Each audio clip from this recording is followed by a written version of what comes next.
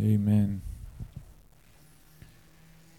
So if you would open your Bibles with me this morning to Proverbs chapter 25. Proverbs chapter 25, verse 28. We'll be reading there in a moment. This morning I want to deal with an issue of addiction.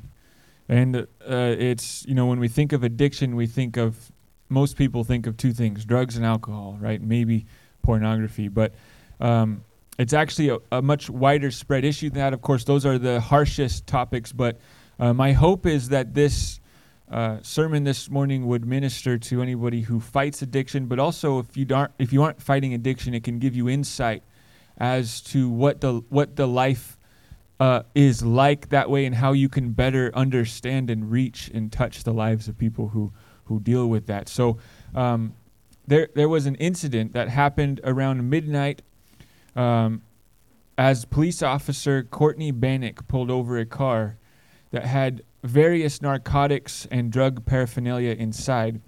Police said that Bannock followed proper protocols in protecting herself against exposure. She wore gloves and used PPE, which is personal protection equipment, I think. But with high winds and a potent narcotic, she became exposed and overdosed. Officers heard her on the radio, breathless and choking. Police said an officer at the scene went to check on her and found her slipping in and out of consciousness. They gave her 3 doses of Narcan to revive her. Bannock said she wasn't anxious about encountering fentanyl, which she had handled many times before during the traffic stops. She also said she took precautions during the traffic stop, saying, "I'm very mindful that I don't touch my face if I have gloves on, but I did wipe my nose with my wrist. I don't know," she said. "It's hard because I'm helpless," Bannock said. "I've administered Narcan to hundreds of people before now, and now I needed it." Bannock said she doesn't remember most of the moments captured on the body camera video, but chose to release the footage to show the dangerous effects of fentanyl. "We're not dealing with pharmaceutical-grade fentanyl," she said. "Every day these street chemists are coming up with something because drug users are building a tolerance to it." Now fully recovered, Bannock said she's thankful for the quick thinking of her fellow officers.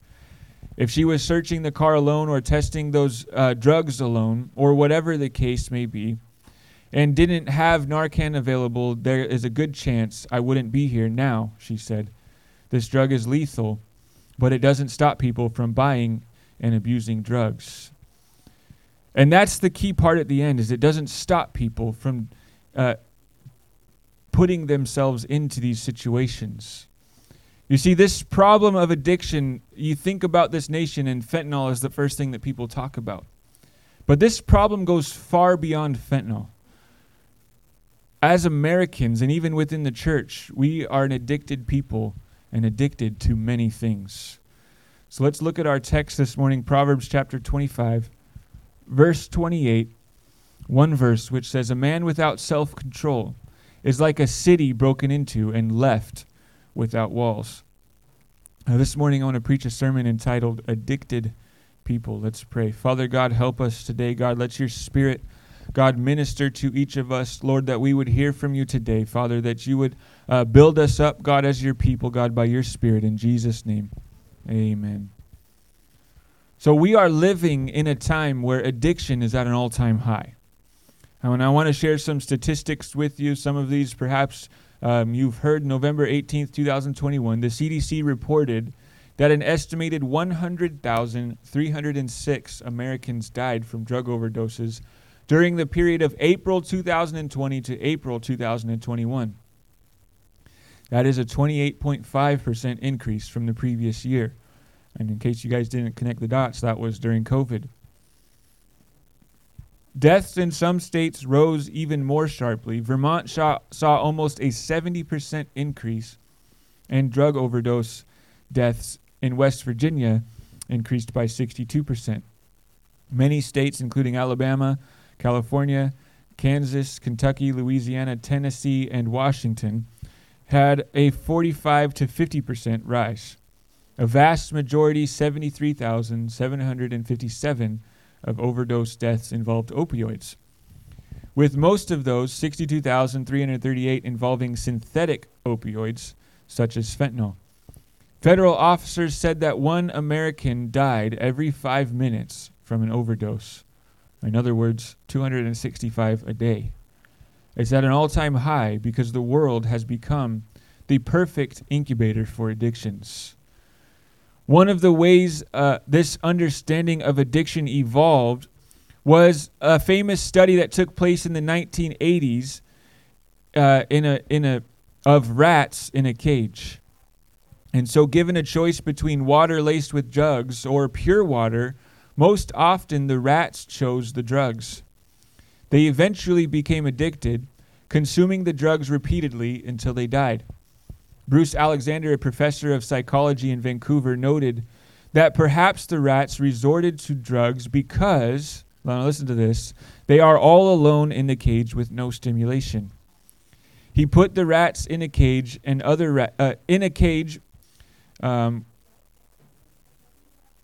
He put the rats in cages with other rats, toys, tunnels, and food, and noted that rats in a social situation will react differently.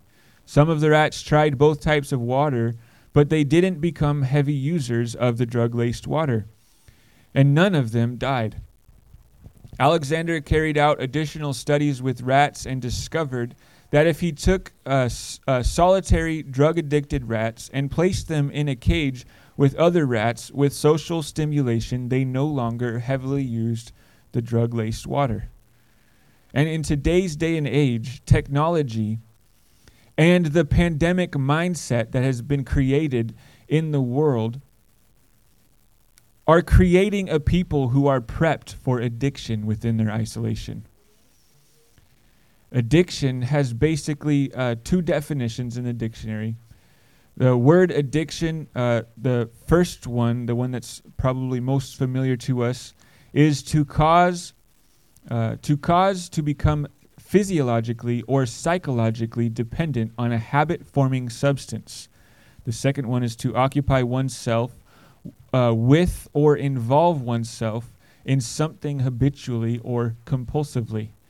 Addiction basically is the devotion of a person to something, whether sin in general or food, alcohol, or wealth in particular, so as to become dependent on it. And the Bible speaks about addiction in 1 Timothy 3 verses 8 through 9, which says, "Deacons likewise must be dignified, not double-tongued, not addicted to much wine, not greedy for dishonest gain. They must hold the mystery of the faith with clear conscience." And the language used in the book of Titus gives us a word picture of addiction. Titus chapter 2 verses 3 and 4. It says, "Older women likewise are to be reverent in behavior, not slanderous or slaves to much wine. They are to teach what is good, and so train young women to love their husbands and their children." Now, to illustrate this, as a prisoner of war, in military terms, he or she, if they're a prisoner of war, has been captured by the enemy and is held hostage in context of a war scene or conflict. The situation is where the opposition or the enemy now controls the movements, the actions, or even the reactions of the person who has been captured. And the reality this morning is that many Christians today are prisoners of war, prisoners of spiritual warfare. The enemy has captured them, and there appears to be no way of escape for them. They feel trapped by situations and circumstances that the world calls addictions. Whether it's drugs, sex, pornography, alcohol, codependency, gambling, or food, they feel trapped, and there seems to be no way out. You see, addiction in our lives creates vulnerability. Our text says that a man without self-control is like a city broken into and left without walls. That's an issue in our nation that we've been talking about. No walls creates us vulnerable to people coming in when we don't want them coming in. And this was a much bigger issue in Bible times when if you did not have city walls, you were vulnerable to be attacked by your enemies. So when a city doesn't have walls, there's certain things it cannot offer its citizens. Protection, peace, security, feeling like they can own or build up a life for themselves, because if they do that, as soon as an enemy attacks, it'll all be gone. And the author of our text this morning is making a point that a person who does not have self-control is vulnerable. You see, addiction oftentimes in people's lives removes all self-control from a person's life. The word self-control used in our text actually means to have an impediment or a limitation. So in other words, a man who lacks the ability to put limits on himself. When it says a man without self-control, is talking of a man who cannot limit himself in certain situations. And Proverbs 25:28 in the King James says it this way: "He that hath no rule over his own spirit is like a city that is broken down and without walls." He has no rule over his own spirit, over himself. And without walls, it is very difficult to rule over your own spirit. So in the world, there is a desperate cycle of addiction in many people's lives. And so if addiction creates vulnerability, it's no wonder why it gives access to other spirits, and it usually builds upon itself. You heard the term gateway drugs or gateway crimes or gateway this. It's one thing that leads to something more seriously that gets you into more and more trouble, into a harder and harder addiction. And through the time in my life and the counsel I've received on this topic, I've seen and heard that generally an addict does not struggle with only their addiction. Their addiction didn't start with only a desire to get into something, but generally they begin their journey into an addiction by starting with a struggle with various different things. Some of these things might be violence or rage or anger issues. It could be sexual sin. They could be trapped in poverty or have a victim mindset or many other things. But because, like our text says, a city broken into is left without walls, it's as if that city once had walls, once had barriers. And over time, those walls broken down. Listen to me, addicts are not born addicts. When we see a drunk man lying in front of an entrance into convenience stores, we walk out these streets and we see people in different situations and we know what's going on. We need to remember and look at them and say, that person wasn't born this way. That person wasn't created that way. At some point, they made themselves vulnerable to these things. You see, the deception that prefaces addiction is that you are using it to distract or get away from a problem, but it really ends up trapping you even farther. You find a fix, seeking ways to pay for that fix. You find yourself seeking ways to pay for that fix, and a person will never be satisfied in such a state of slavery. And our text indicates to us that the answer to addiction is self-control through the resources of the new life in Christ. The opposite of addiction, many people would say, what's the opposite of addiction? Well, sobriety. The opposite of addiction is not sobriety, it is self-control. The fight against addiction is not to stop using drugs or alcohol, but to gain back self-control. The mistake we make is to think that addiction is only present in drugs and alcohol. Like I said, the first thing we think about when we talk about addictions is drugs and alcohol, right? That's the primary things, and of course it's becoming an increasing issue in our nation. But many people, even Christians, are addicted to things that people will never think about calling an addiction. You might be saying to yourself at this point in the sermon, well, I'm feeling pretty good about this sermon. I'm not addicted to drugs or alcohol, so I'm okay. But think again. Jesus in John chapter 8, verse 34, he says, "Truly I say to you, everyone who practices sin is a slave to sin. And if you're a slave to something within the flesh, it's basically an addiction. You're a slave, you're controlled by it, you're ruled by it. So any unnatural obsession with anything other than God is idolatry and can be in danger of being an addiction. Many people in today's day and age are addicted to sports. That's why church attendance during football season goes down. Many people in today's day and age are addicted to working. You hear the term workaholic as if it's actually a good thing. It's usually labeled as a good thing. That guy's a workaholic. He's getting it done. Some people are addicted to shopping or acquiring stuff. Some people are addicted to their family. They will let things in their lives crumble and fall apart just to be with their family more. And that sounds like not a bad thing, but in reality, if it's placed above God, it can be an issue. Some people are addicted to self-pleasure. This is where you find the realm of pornography addiction, sexual immorality, and things like that. They deal with the issue of they cannot say no to themselves. Their urge to have what they want to have, so they find themselves pleasing themselves at any cost. But if we don't have self-control, we will just keep finding something else to be addicted to. And this is something that personally I've seen over the years. I have friends who have come out of rehab, and the trend that I see is that most of these people go into rehab with a serious addiction, right? Something that needs medical help, but they come out with a socially acceptable addiction, usually tobacco.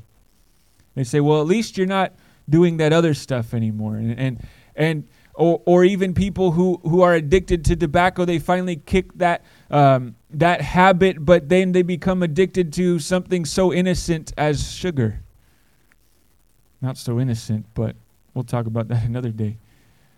You see, church, sobriety is the result of overcoming addiction by gaining self-control. Sobriety isn't the end of the road. It is the clearing of the road that you need to beginning to take. It's like a roadblock in your life, and that roadblock is finally cleared, and now you have a path to begin on. Jesus portrays this issue to us in Matthew chapter 12, verse 43 through 45. And he says, when an unclean spirit has gone out of a person, it passes through waterless places seeking rest, but finds none. Then it says, I will return to my house from which I came. And when it comes, it finds the house empty, swept, and put in order. Then it goes and brings with it 7 other spirits more evil than itself, and they enter and dwell there, and the last state of that person is worse than the first. So it will be with this evil generation. And so in this text, Jesus is talking about general spiritual issues, and this person that he speaks of in an example, we don't know how this demon was manifesting himself in this person. But if it was addiction to drugs or alcohol or pornography or even just food or shopping, we can say that this person once dealt with an addiction, then became sober, but never gained self-control or dominion over themselves. And so the road was cleared, but they never began down that road. But if it was so in this generation of addicts, the question is, how do we gain back our self-control? How do we gain back our time? In a generation of people who are addicted to such simple things as social media and screens and Netflix, and forget about the drugs and alcohol, what is it every single day of your life that's taking up the time that you should be devoting to God, that you should be devoting to ministry, that you should be using to reach lost souls? But instead, we see a generation that spends, on average, I think it is 6 hours a day on social media. Think about that. If you sleep for 8 hours, good for you. That's a third of your day. If you spend 6 hours on social media, that's 12 hours. That's 50% of your day sleeping on social media. Assuming you have a full-time job, there's another 8 hours gone right there. That's 20 hours, and then you have 4 hours left that you probably spent eating, drinking, and watching TV.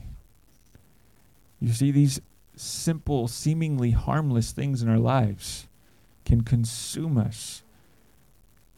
And yes, maybe these aren't addictions that see us acting crazy in the streets like what we think about when we think about addiction, but at the end of the day, if it's strong enough to take your soul and send you to hell, it's a big deal. So how do we gain self-control? How do we take our lives back? How does someone who can't control himself come back to a place to where they can surrender to God? The only way you can take your life back is through a complete surrender to God. This means that you take on all the ways of God.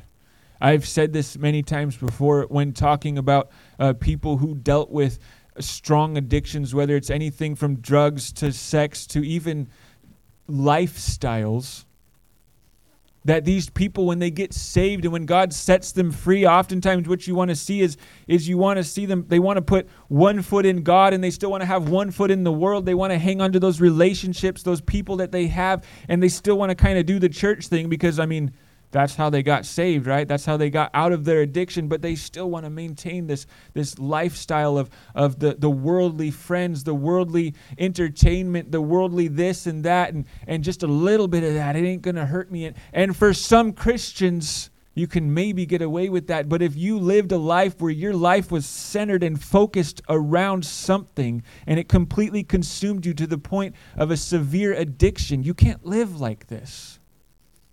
Because eventually it goes like this, and then like this, and then like this, and before you know it, you're all the way across the street.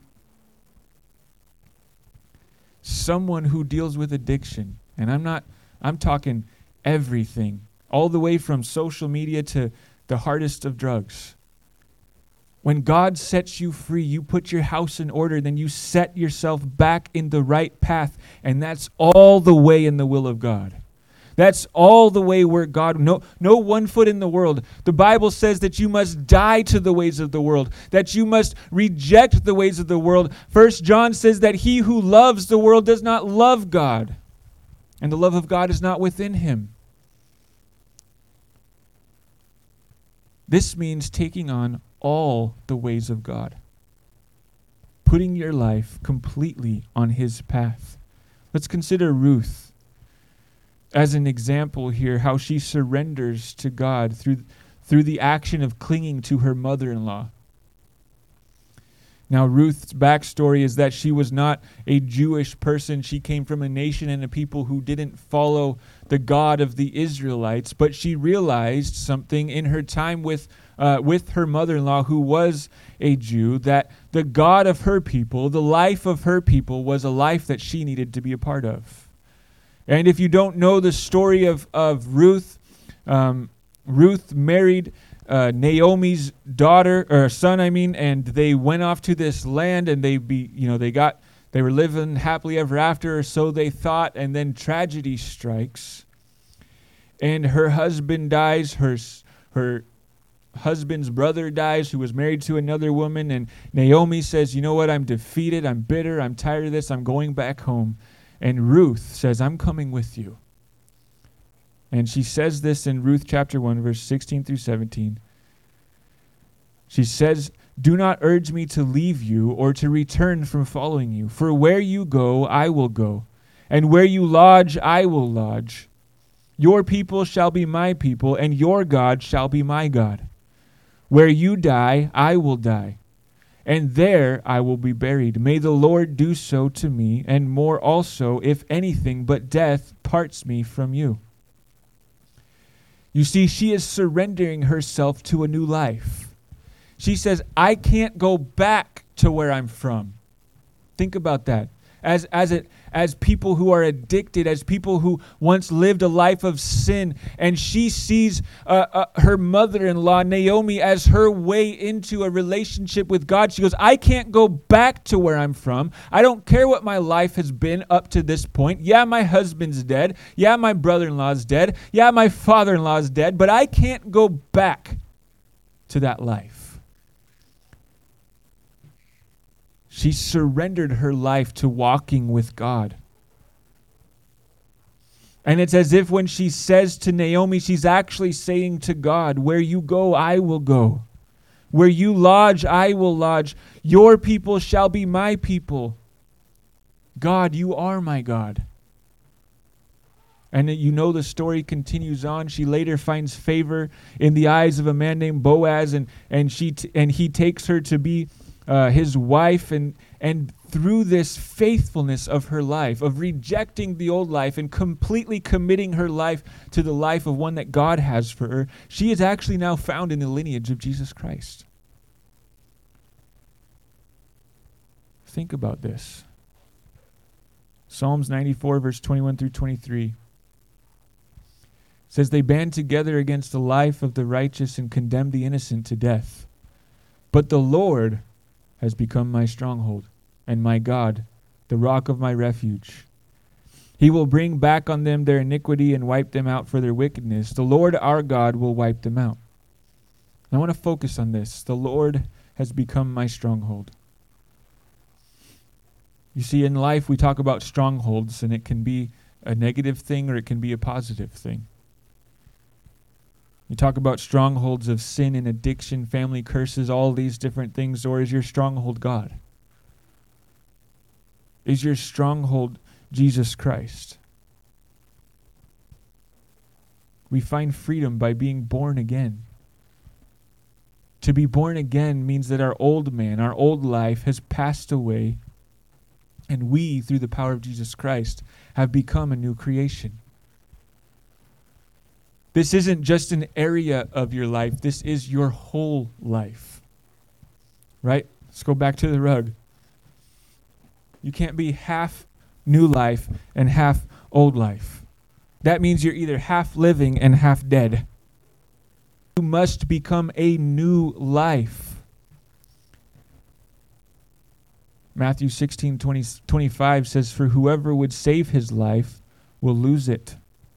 But whoever loses his life for my sake will find it. Think about that.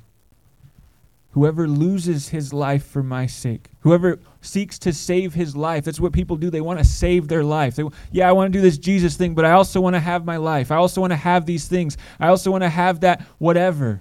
I want to cling to this still, but I want this Jesus stuff too. Whoever saves his life will lose it. This is the real life. This is the real born again. This is the real eternal life. But whoever loses his life for my sake will find it.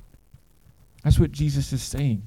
That if we can take all of who we are and put it before him at the altar, that we will find true life.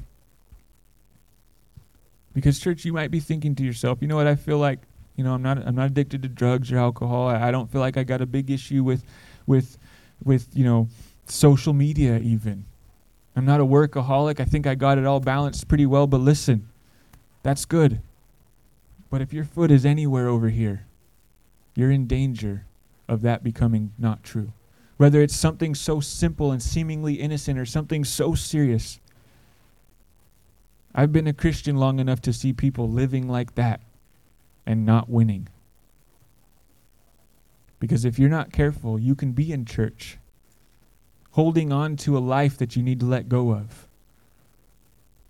And eventually that life takes you in all the way. You see, church is just a part of the kingdom of God here on earth. Coming to church doesn't save you. It's a good step in the right direction. But being in church doesn't save you. It's the catchphrase that everybody loves to say, standing in a garage doesn't make you a car. Just as much as going to church doesn't make you a Christian. But there's some truth to that. To be truly changed, You must be willing to lose everything that you once were, right here, right now, to be something that God wants you to be. A famous general in United States history, Douglas MacArthur, was meeting with his foe, a Japanese general. The meeting was to set up for the Japanese general to officially surrender the war. The Japanese general stuck out his hand to shake MacArthur's hand, and MacArthur said, "I cannot shake your hand, sir, until you first surrender your sword. We cannot be friends as long as that sword is hanging by your side. Give me the sword, and then we'll shake hands." See, a lot of us today, a lot of us in the church world, we want to shake God's hand while we carry the sword of our will. We must surrender our wills to God before we can be in complete fellowship with Him. Let's bow our head and close our eyes this morning.